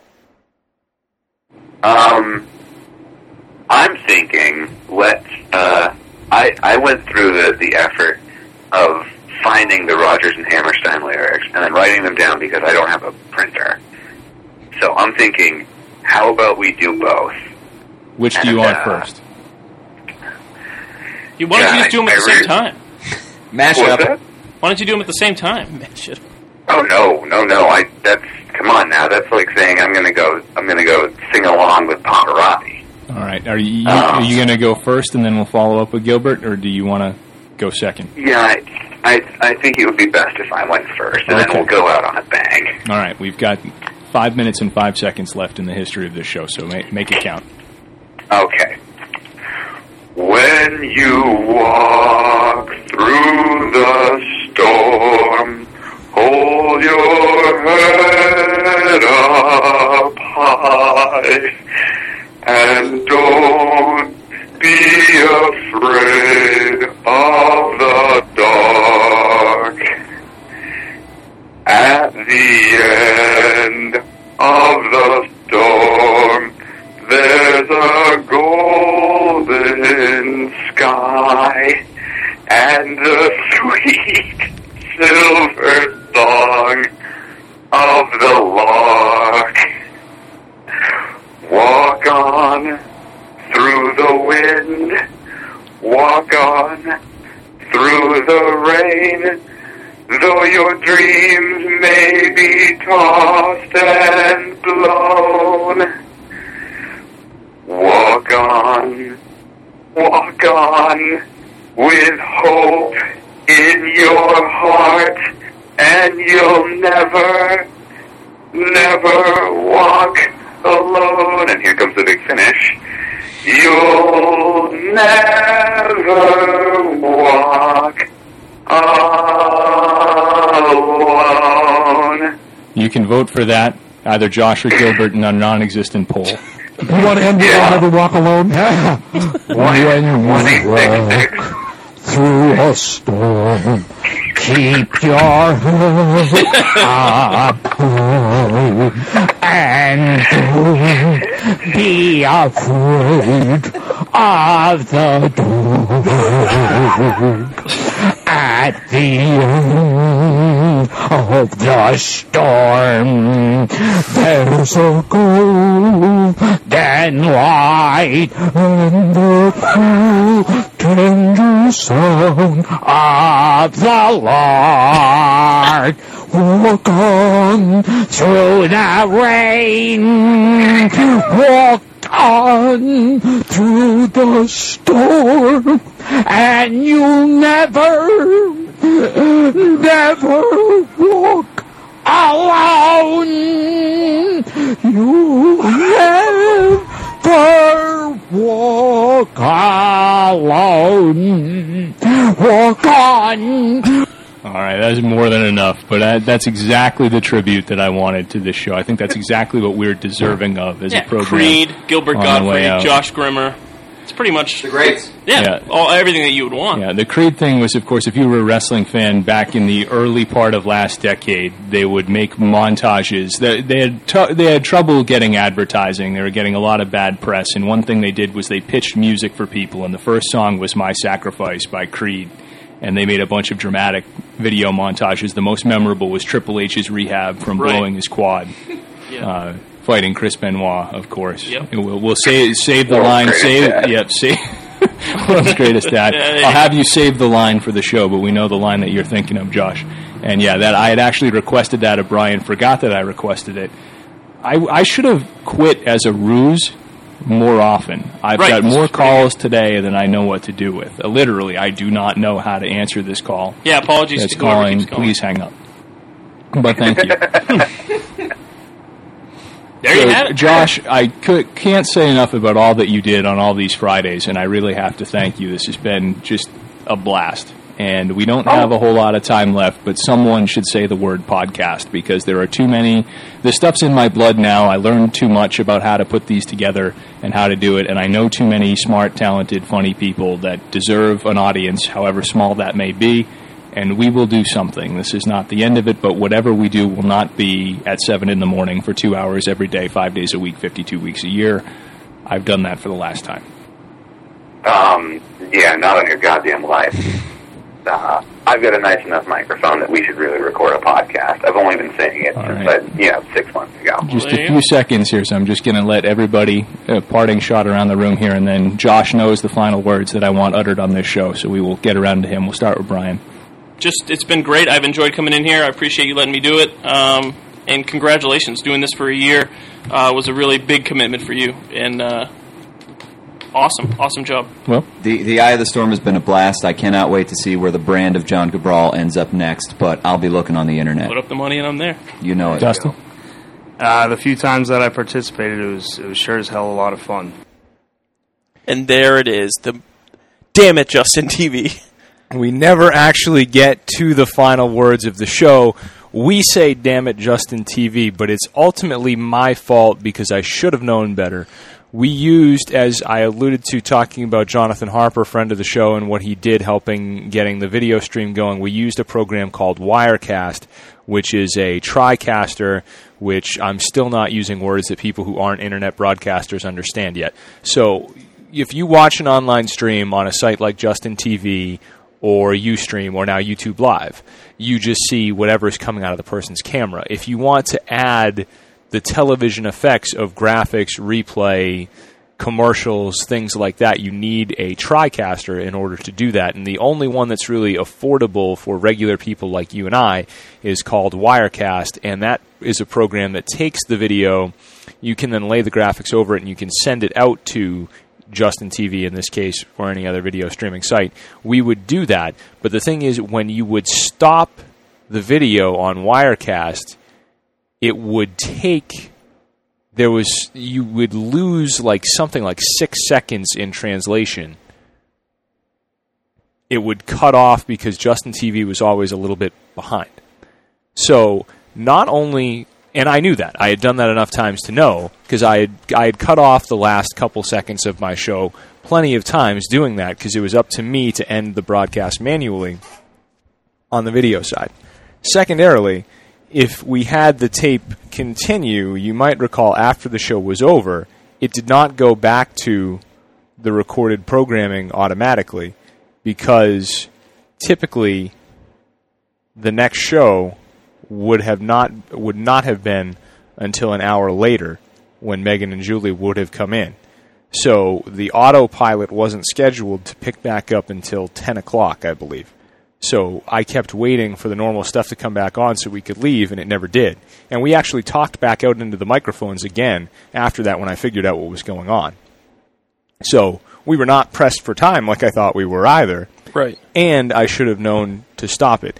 But if Josh was on that show a lot, and that's something we really need to rectify, so we really need to get him on this show.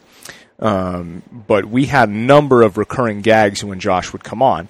One, for example, was there's that. It might be true, it might be an urban legend, I don't know. But there's the either joke or truth that golf is an acronym that stands for Gentlemen Only, Ladies Forbidden. And Josh would just say anytime he said an acronym, whether it was MLB for Major League Baseball, NAACP, or any acronym you would ever name, NCAA, whatever, anyone, GOP, you name it. Mm-hmm. And he would say, and you know what GOP stands for, right, John? And I'd say, what, Josh? And he'd say, Gentlemen Only, Ladies Forbidden. He would say every time. It did not matter what the acronym was. He'd say it every time, and then he would laugh. So there were a number of things that we would do like that, and one was anytime someone died, there was in showbiz, there was a movie theater, I believe, he'll clarify it, in his area that he would drive by or ride the bus by on his way to work, and it would say, rest in peace, name of the famous person. So name a famous person that died. I'm drawing a blank at the moment, but feed me a batting practice pitch. Somebody that died recently? Yeah, a famous person in the last couple of years. I don't know. Anyone will do. That's the problem, really. Why don't I know? Is Walter Matthau dead yet? Yeah, he died a long time ago. Yeah, fine enough. So it would say on the sign, it would say, rest in peace, Walter Matthau. No, it would say, Walter Matthau, rest in peace, make God laugh. So I wanted the show to end with Josh Grimmer saying, because he would say that any time about anyone that died, so-and-so, rest in peace, make God laugh. He used to say that all the time. So I wanted him to say, Eye of the Storm, rest in peace, make God laugh. And he did. Which he did say. And that was how the show ended, but it's not on the tape. So we're going to have to do like a little like the Celtics did with I Got the Ball and have Josh say that. And we will put that into the tape and pretend that it was captured in the first place, I guess, is what has to go on there. Yeah, it was hard because we were so pressed for time, and I was getting worried. Like that's why I was like, "Oh, you should do it at the same time." Because I'm looking at the clock. It was like 5 minutes left, and he started singing, and I was like, "I don't know if we're going to have time to do both him and Gilbert." And I probably shouldn't have given him that option. But the thing is, there's an amazing. Well, I mean, hindsight's 20/20. Like it's not something you're. There's an amazing podcast that I also have on this hard drive. You heard briefly Penn Jillette's voice before Gilbert starts singing. The two of them, when Penn had a radio show, got together and did like a solid hour on the Jerry Lewis telethon. This was another thing that I kind of forgot. I knew that people weren't going to know what the My Sacrifice thing was, so I explained it. But I was doing all these shows the whole summer. Nobody was listening to them, but I was still doing them. So Josh and I had sat down. We had done this one where we were talking all about the Jerry Lewis telethon. And we were talking about, watching it growing up and how we didn't like it, for starters, because it always meant that school started the next day, and then we just didn't like the entertainment that was on it, period. I was always forced to watch it as a kid growing up as the son of a firefighter, because firefighters are huge MDA contributors. They do the Fill the Boot campaigns that bankrolls a lot of what they do. So it was my dad would frequently, because they would cut away, you would go to the national telethon, and then they would go to Channel 5 here in Boston. Locally, they were doing their own thing.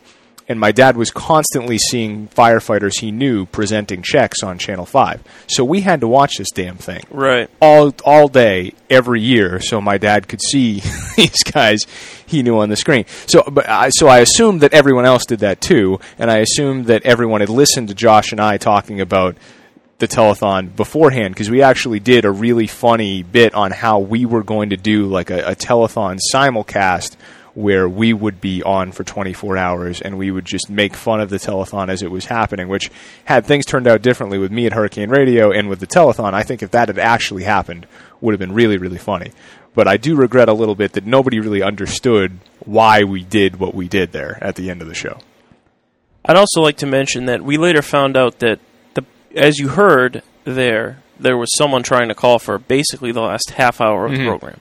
We later found out that was your mom. Right. So I want to say that I feel really bad because we didn't get a chance to get your mom on the air, and I'm sure she would have said some very nice things. And, you know, those of us who were in your inner circle knew the commitment that you were making doing that. And I said it, you know, in that final broadcast. I said it was a huge commitment for you.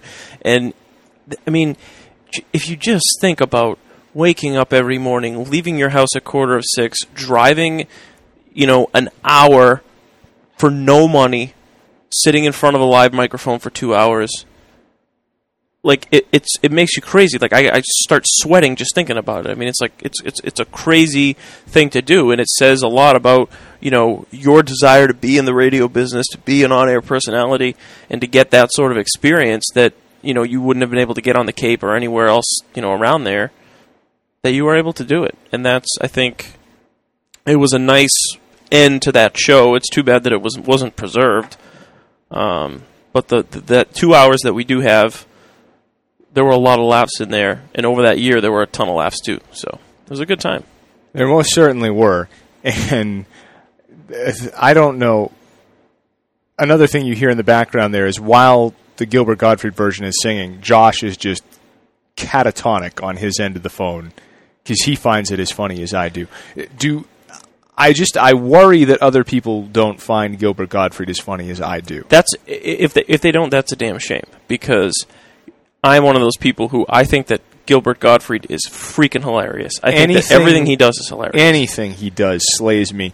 And at times when stuff happens to me where I get, you know, especially upset or sad or angry or something, I will just fire up YouTube and the Dan Marino video, name. Right? Oh wait, no. Right, exactly. No, not anymore. Jeez. But I will just type his name into YouTube and just watch the first 5 or 6 things that come up, because it always, no matter what mood I'm in, he will always make me laugh. Yeah, he's very funny, and that was a good way to end it. And even if people didn't understand it, did it really matter? I mean, it's your freaking show. You can do whatever the hell you want. That is true. And let's be honest, you're on from 7 to 9 a.m. It was not... There weren't hundreds of people listening, unfortunately, and... Well, that was something that really, when you said it, the It's Your Freaking Show thing, that really shaped how I did at the end when, you know, the facade of it being a news show just was not working at all. And at the time, I spent a lot of time in the car, so I would listen to a lot of other radio shows, and I also got more and more... The more I thought about doing a podcast instead, just because the logistics of this were so stupid, I started listening to more and more podcasts, including the Adam Carolla podcast I started listening to pretty regularly. And there was one day he had on, if you don't mind just IMDbing it, the gentleman who was the executive producer of Everybody Loves Raymond. He's a well-known name in the industry. His name is... Know it anyway, he went to Hofstra. His name's Phil... Phil... I don't want to say Phil Rosenthal, but... It might be. You're very close. It's... I swear to God, he went to Hofstra. Yeah, Phil Rosenthal. Yep, Philip Rosenthal. Yeah, and Hofstra University alum. Phil Rosenthal went on, and he was talking with Adam Carolla for a while, and he's been on a few times, and Adam Carolla talks about the frustrations he had selling pilots to NBC and CBS, which is an amazing, and Nick Johnson, friend of the show, corroborated all this stuff because he works in television and has tried to sell shows as well. After Adam lost his terrestrial radio gig in 2009, he began trying to pitch television pilots to networks. Network television is the most bizarre business there is. They will commission pilots that never go on air, and they will pay the people that make them 7 figures to make a half hour of television that will never be seen by anyone. So Adam Carolla, for 2 years, was able to maintain a millionaire's income and a millionaire's lifestyle by making these pilot episodes that you've never seen, that no one else has ever seen, and taking them to networks, and he was constantly on his podcast complaining about the process and the all the middle management and all the stuff shirts that would get in the way of jokes he wanted to tell, stuff he wanted to do, actors that he wanted to cast versus actors other people wanted to cast for the same role. And Phil Rosenthal, he was always asking how he dealt with that with Everybody Loves Raymond. And he said something that applied particularly to his show, but applies to really all shows in general and really to life in general. The line that he said that always stuck with me, continues to, is he said, and he repeated it for Adam every time he complained about the process he was in. He said, "Do the show you want to do, because we all get canceled in the end anyway." There you go. And it's true on a showbiz level, but it's truer in life if you think about it and extrapolate it out. Do the show you want to do, because we all get canceled in the end anyway. And that was what I ended up doing, because I, for a while, just had this weird, boogeyman concern that, if I just veered off and started doing a show for fun, I was going to, get in trouble and, not going to be able to do the show. As if that even would have been a bad thing if somebody had made me stop doing the show. But we did, we just we turned into that gym teacher that just dumps out all the basketballs on the floor and sits in the corner. I pictured you pulling a Costanza and driving around with the World Series trophy on your, attached to your bumper, or "Attention, Yankee morons," or whatever it was. So we did that, and it ended up being great. I'm glad that it worked out the way that it did. In some respects, there are still some things that I miss about it. I mean, when a big thing happened, whether it was a news event or a big game or something like that, to be able to jump on the next day, say whatever I thought about it, and talk to other people who cared enough about it to call in was an amazing thing. You lose something in the immediacy with a podcast, where people can bank on knowing it's there at a given time. There were things that I could do with that I couldn't do here, but I think in the long run, this is just so much better. It is. I will say this. I didn't miss Serious John. When you went away, when Breaking News John went away, I didn't really miss it. But I will say one thing. When they announced that they were hiring Pete Shepard, hiring, again, like you said, being a relative term, the day that he was supposed to debut on the station, your show, especially the last segment, you absolutely killed. You were by yourself. I mean, I do wish I had tape of that, because that was really good. I was there one of the days that he was coming in, so it might have not been the day that he was doing his first show, but I think it was the day the day after they announced that he was going to be involved with the station, and you knew that there were going to be people who had never heard of Hurricane Radio, who put it on, who said, "I want to hear what he's getting himself into." Well, you destroyed the last segment of that show, and that was, I remember you signed off the air that day, and I was like, "Damn, man, John can get this shit done," because that was solid radio. That was as good as your show ever sounded. It didn't need any of the shtick or anything like that. It was just you being you for 20 minutes. It was great.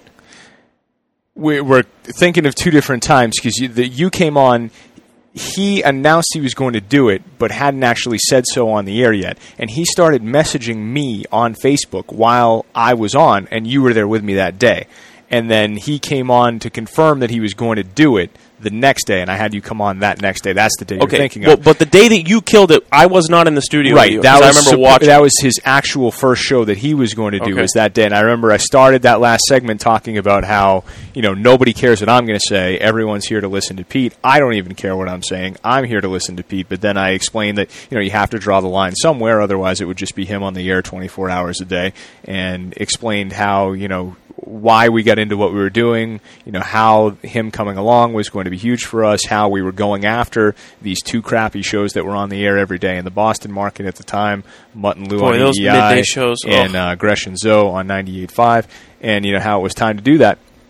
And then in that Do the Show You Want to Do vein, it was just baseball opening day, and something I always do on baseball opening day is watch the James Earl Jones speech from Field of Dreams. So I just played that to end the show, and it was a really good way to end that show that day. You could tell on the webcam that he was all about it. Yeah. And I thought that was probably, for all the great stuff that you did with Faust, for all the fun times that you and I had in studio, the Veterans Day show that you did with Brian and Dusty, the final show, I thought for all the things that you did there, that last segment of that show was your finest hour at Hurricane Radio, for sure. That really should have been the start.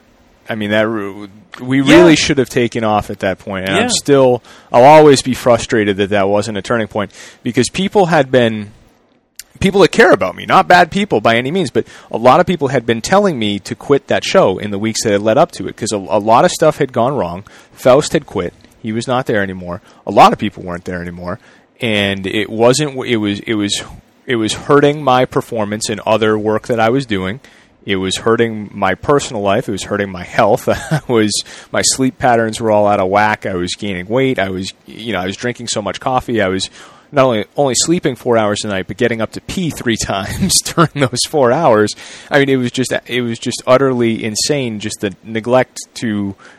I don't want to say selfless, because it was an utterly selfish venture. I was just trying to put myself on the map, but at the same time, I was neglecting myself in a lot of ways to be able to do this. And I was just stubborn and dogged about, no, I'm not going to quit. I'm going to keep doing this. This is eventually going to pay off, or if it doesn't, I want to at least do it for a year.